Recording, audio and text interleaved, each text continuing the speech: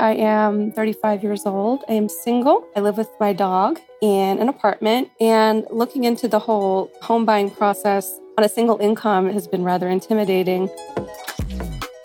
This is Money Confidential, a podcast from Real Simple about our money stories, struggles, and secrets. I'm your host, Stephanie O'Connell Rodriguez, and today we're talking to a 35-year-old listener from the greater Denver area who we're calling Danny, not her real name. I actually got divorced just a few years ago, so starting over, which is very unplanned. When Danny and her ex split, she was in grad school with a year left to go. I actually wasn't employed at the time. We had agreed, my ex and I, that I could focus on school. They had also agreed that Danny would take out student loans while she was in grad school to give them both a bit of breathing room in the household budget. When they divorced, Danny's ex initially agreed to pay off some of those loans they'd used for their living expenses. But that's not how it panned out. And of course, they're under my name, so I'm responsible for them, and I'm working towards paying those down. The divorce also meant Danny had to go back to work full-time while she was still in school. I ended up having to take a bit longer to finish school than expected because not only did I have to go back to work full-time and try to be in school, but I had to be able to make the payments on classes and just have the time to study. There was a lot of panic, to be honest, when all that happened, trying to figure out what I would do with my finances. How else did things change for you financially? So when we separated, I needed to find a more affordable one-bedroom situation where I could live on my own. And first I was looking for roommates so I could stay in an area I wanted to live in and be closer to friends. That was a very difficult process. The people that I knew were already paired off. And so being in your 30s and looking for a roommate is a very strange undertaking, one I never thought I'd have to do again. So I ended up moving a bit south away from the city to somewhere more affordable. Unfortunately, rent prices are going up. I'm going to see how much longer I can last here.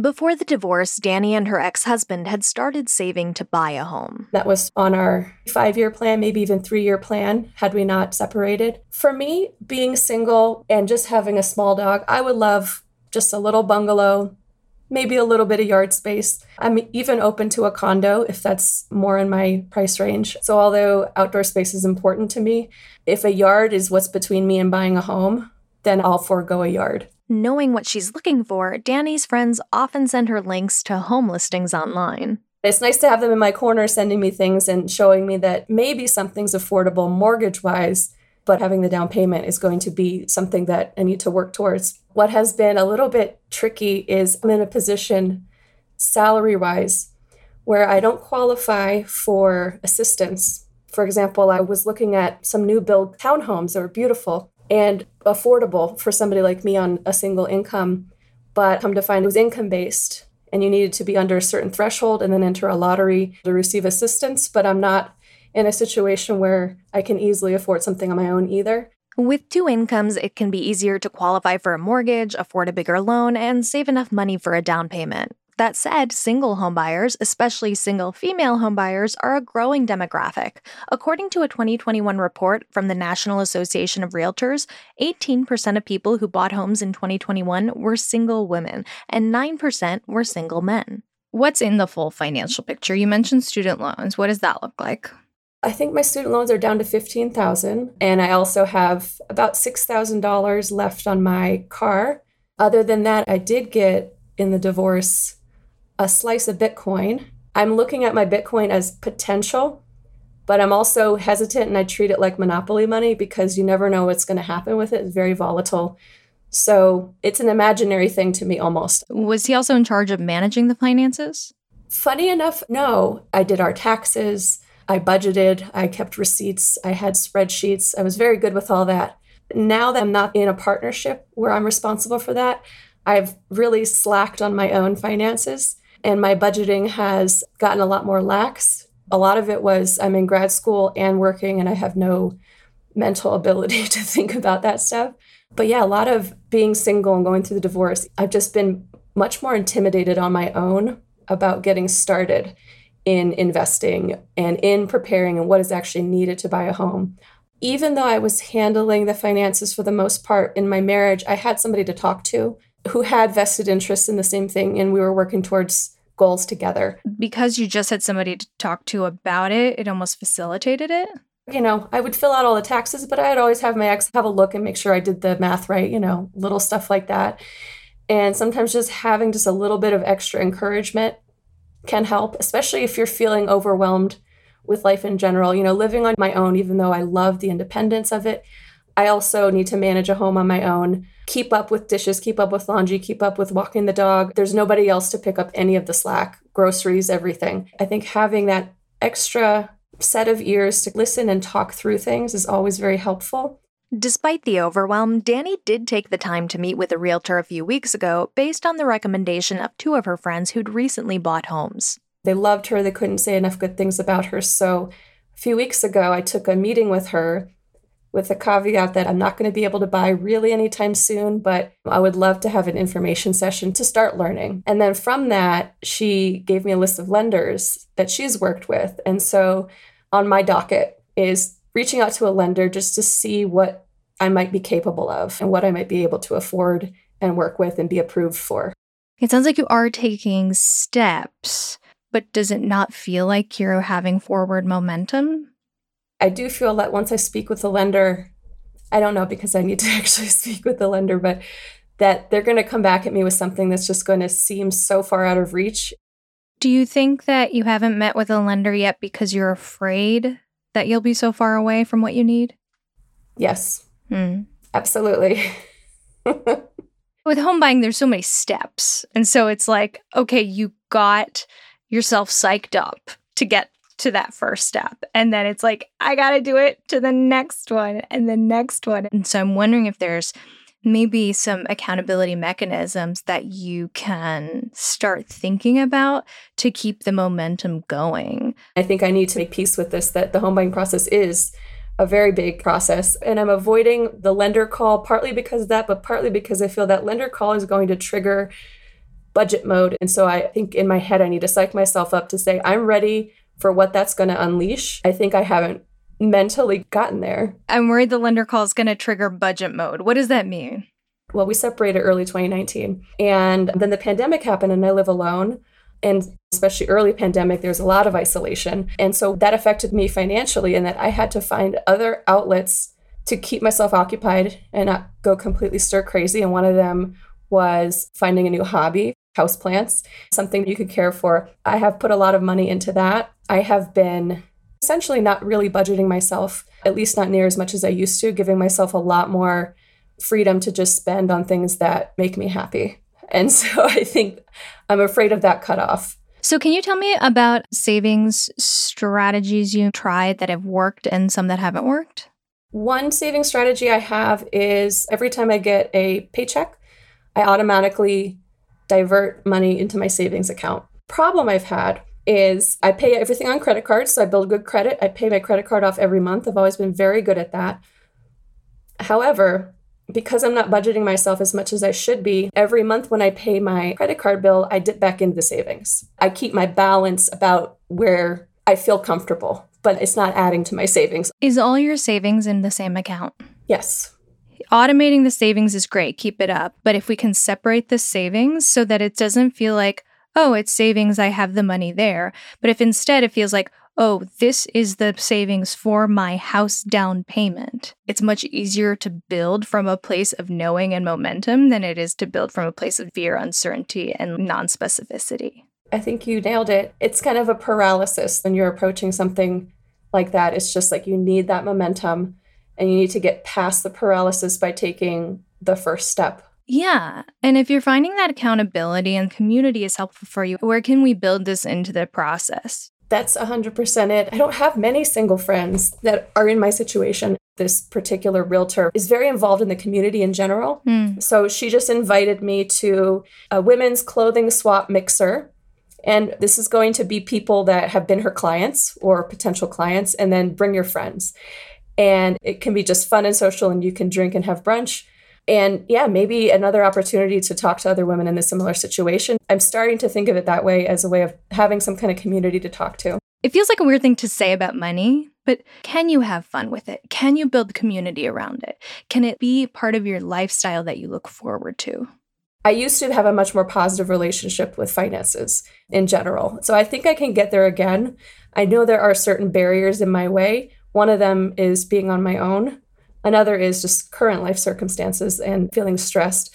But I like your take on it of making it exciting and positive, and even just putting something on your desktop background to constantly remind you, this is something you're working towards, or making savings account that's called, this is for your house. I think that stuff will make a big impact. I think that's part of looking at all the positive and not just focusing on the scary bits. On the plus side, buying a home as a single person allows you to take on the home search based on your wish list alone, and managing a single set of documents can also streamline the process. That said, relying entirely on your own income, credit, and finances can also feel limiting, not to mention the added stress of feeling like you're having to make all of the decisions around what could be the biggest purchase you'll ever make all on your own. So after the break, we'll speak with a mortgage lender who works with home buyers of all kinds to make sure they're making those decisions in a way that works with their lifestyle and their finances. Home buying has always been intimidating. That's Nicole Ruth, Senior Vice President for Fairway Independent Mortgage Corporation. Like Danny, Nicole is also based in the Denver area, where she helps her clients secure financing for their real estate ambitions. It's a long process. You just went through the stress of finding the perfect home, and now you have to go through the stress of having to supply more documents than you even knew you had. So it's always been stressful, and now it's almost unattainable. You want to provide a roof over your head, and now you're competing like it's the last home on the planet. I think what makes that really painful for a lot of our listeners is that they've been working really hard, they've been trying to get ahead, and for it to feel like it's still unattainable. I think that creates a lot of pain and hopelessness. It can. At some point, you start realizing, I want to settle down. Like, I want the American dream. I want the 3-bedroom, 2-bath house with a white picket fence. And you make good money. You've been working for 10 years. You thought you were ready. And then wham, this market comes out of nowhere because nobody saw the pandemic coming and created a frenzy. In a competitive market, you have to have strategy. You can't just go in with the way of thinking that you did before that says, I'm going to go get pre-qualified. I know how much money I have or I will save up to have, and I'm going to put in an offer. I'm going to get a home. Because that world doesn't exist today, it will come back. We will have more supply per demand. It's just going to take years. New builds are only like 10% of the market. So then I have to be strategic. You have to align yourself with a strategic real estate agent and a strategic lender who can advise you on which areas you might be able to get a home for at list, which areas maybe there aren't multiple bids on, which areas or product types maybe you don't have to bid over asking and fight against 5 people. The Denver market right now, we're literally running 4 days on market. 4 days, that's a weekend. So if it's still on the market on Tuesday, it might not be perfectly staged. It might not have the best curb appeal. It might not be perfectly located because those went in the first 4 days, but it has good bones. It's in a good school district. I can do a renovation loan and I can upgrade it and do the bathrooms and the kitchens exactly how I want it. I can get in today with minimum down or down payment assistance for at list and know that I can save up for the next year or two to build it or create it exactly how I want it. So you have to go in with eyes wide open, get the best approval that you can from a lender, and have a real estate agent that understands the market and partner together to find that home. Because we have people going under contract for under list. And so many read the headlines and think it's not possible, but it's possible. It requires strategy. Yeah, and I really want to dig into this because the noise and the headlines really feel so overwhelming that with some of our listeners and our listener this week, it winds up becoming such a roadblock that then they don't move forward in the process to even see what's available. What is it about approaching a lender that we need to know? Approaching a lender can be intimidating. It's like, oh my gosh, this person knows my credit. knows my collections, my credit score, how little I have in the bank account. They know that my balance went negative last month. They know that I don't make as much as I'd like to think I do. So we have to have all that. But you have to know as a buyer that your lender's job is to find the path. I saw my oldest kid go through this with his eyes wide open and fear. And he said, Mom, what am I signing? And I'd go through it with him and he goes, why is that important? I talk about lending all the time. And even he was intimidated by the massiveness of this. So get a referral from your real estate agent. And then once you have that referral, you have to go into it and let the lender know, I don't know what I don't know, but I really want a home. What are my next steps? And here's what I would hope a lender would tell you. The first thing is you're going to complete a loan application. I love to dive into the stories of my clients, but it also is super helpful if I have their numbers in front of me, because I might offer options when I'm just listening to their story that might or might not be available to them once I have a loan application. So we have the loan application in hand. We set up that client consultation and go, okay, with this credit score, with these debts, with the income that you put on the application, let's dive into those. Are those accurate? What needs to be adjusted? And then what options does this open up? This is the biggest liability and possibly the biggest asset you'll ever have. Spend that hour and get to know that lender. Is this somebody that I trust has my back? Because I'm going to have this debt long after I know that lender. So are they taking care of me? Are they looking out for the best course of action, or are they just quoting me the lowest rate? And then understand and ask lots of questions. There's no such thing as a dumb question when it comes to taking on this kind of debt. Know what your second, third, and fourth step is, maybe after you purchase. After you purchase, what can I do or can't I do with this mortgage? When can I move out of this home if I want to? Will the rate ever change? Will the payment ever change? How can it change? Can I rent out rooms? Can I rent out the basement? Does it allow me to do that? All the things that people want to know, ask all the questions. You know, I know you mentioned that your lender might be able to see opportunities that you don't see, but is there anything that you should have in place or a rule of thumb you should be thinking about that says, oh, I'm ready to go to a lender? I'll talk to clients all the time that are 2 years out. And we'll pull credit and we'll start putting them on a credit plan or a savings plan or setting up their ducks in a row to understand the neighborhoods that they want to live in that might be still affordable, that might be in a path of development. So maybe you can't afford Denver anymore, but maybe you can afford Fort Collins or one of the suburbs. So I would say it's never too early to talk to a lender. A lot of people think, well, I have to wait until this period or until I get a job or until I save up a certain amount of money or until I make a certain amount. When people think, when is the right time to talk to a lender?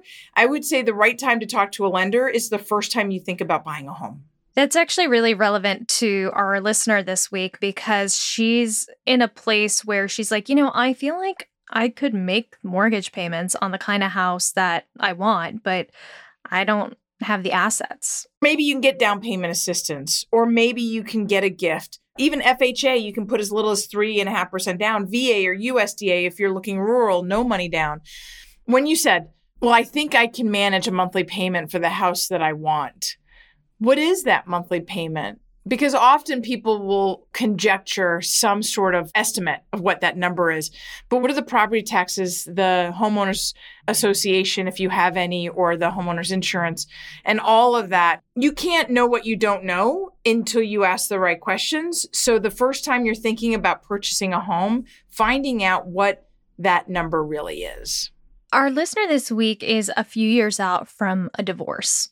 And originally, a lot of these dreams of homeownership were planned under the premise of, I'm going to buy a house with my partner. How do you see this process changing for somebody who might be coming at it alone?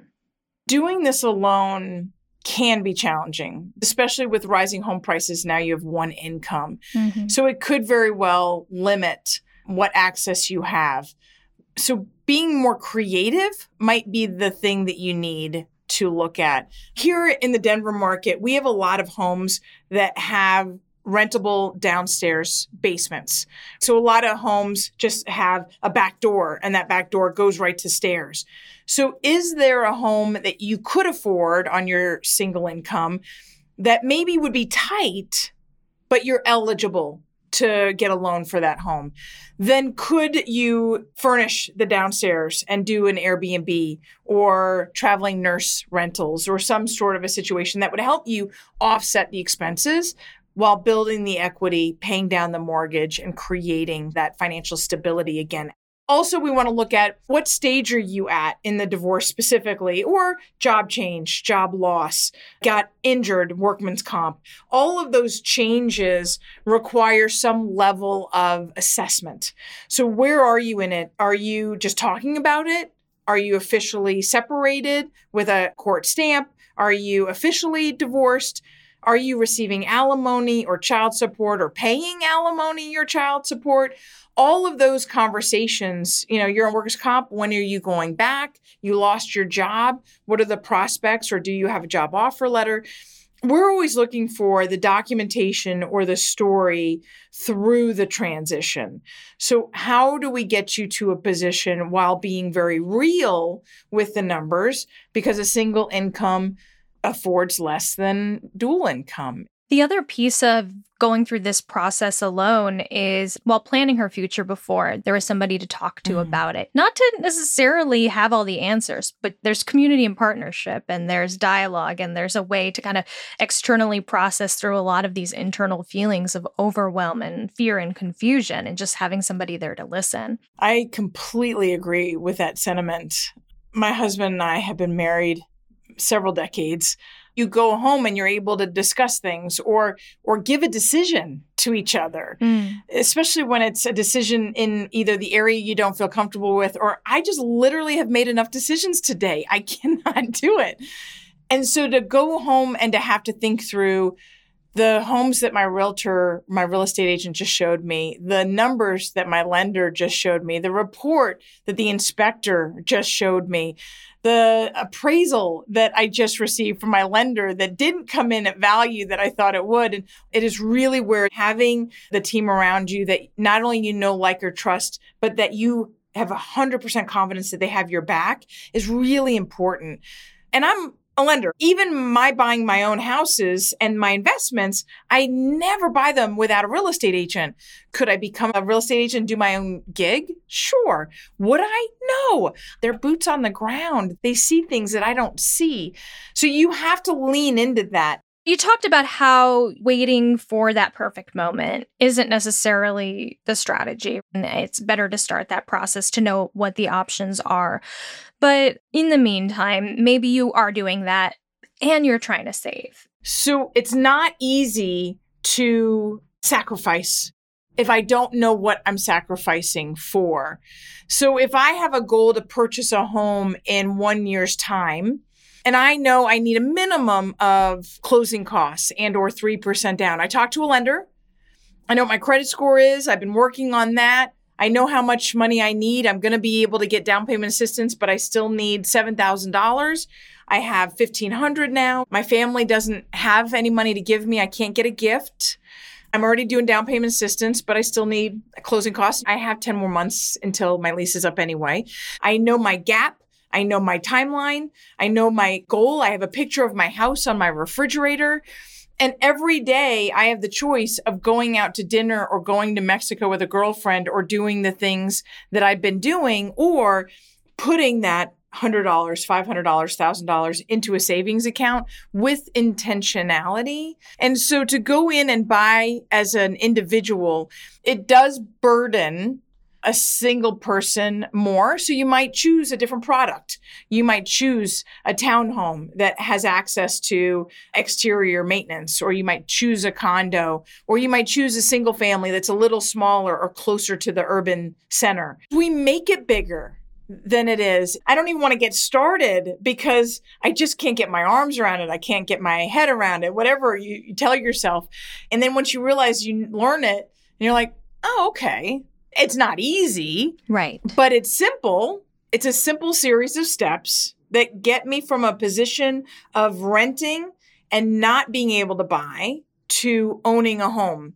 Some paths are a little longer and a little harder, but it's knowing the path that gives you the clarity to take the next step and the next step and the next step, and to do the sacrifices along the way to get there, not knowing and leaving it like, oh, well, that's just too much. That's too big. That's too hairy. Then you never know what the next step is, even though it's a simple series of steps. Not easy, but simple. In this hot housing market, it's already a challenge to aggressively outbid other buyers. But when you're doing it on your own, it's crucial to have the support of professionals like a real estate agent and a lender you know, like, and trust. Not just for their insights and expertise, but for accountability and feedback throughout the process. They may be able to spot opportunities and options you can't, like down payment assistance, help with closing costs, or just finding the best neighborhood and property for your budget. It is a lot to consider, and there are undoubtedly many steps to the home buying process. But to paraphrase Nicole, it's much simpler to start taking those next steps once you have a plan in place. This has been Money Confidential from Real Simple. If you or someone you know needs money help from our experts, send us an email at money.confidential@realsimple.com or leave us a voice message at 929-352-4106. Be sure to follow Money Confidential on Apple Podcasts, Spotify, or wherever you listen so you don't miss an episode. And we'd love your feedback. If you could rate this podcast and leave us a review, we would really appreciate it. You can also find us at realsimple.com/Money Confidential Podcast. Come back next week when I'll be talking about how to get started with investing with certified financial planner Douglas Boneparth.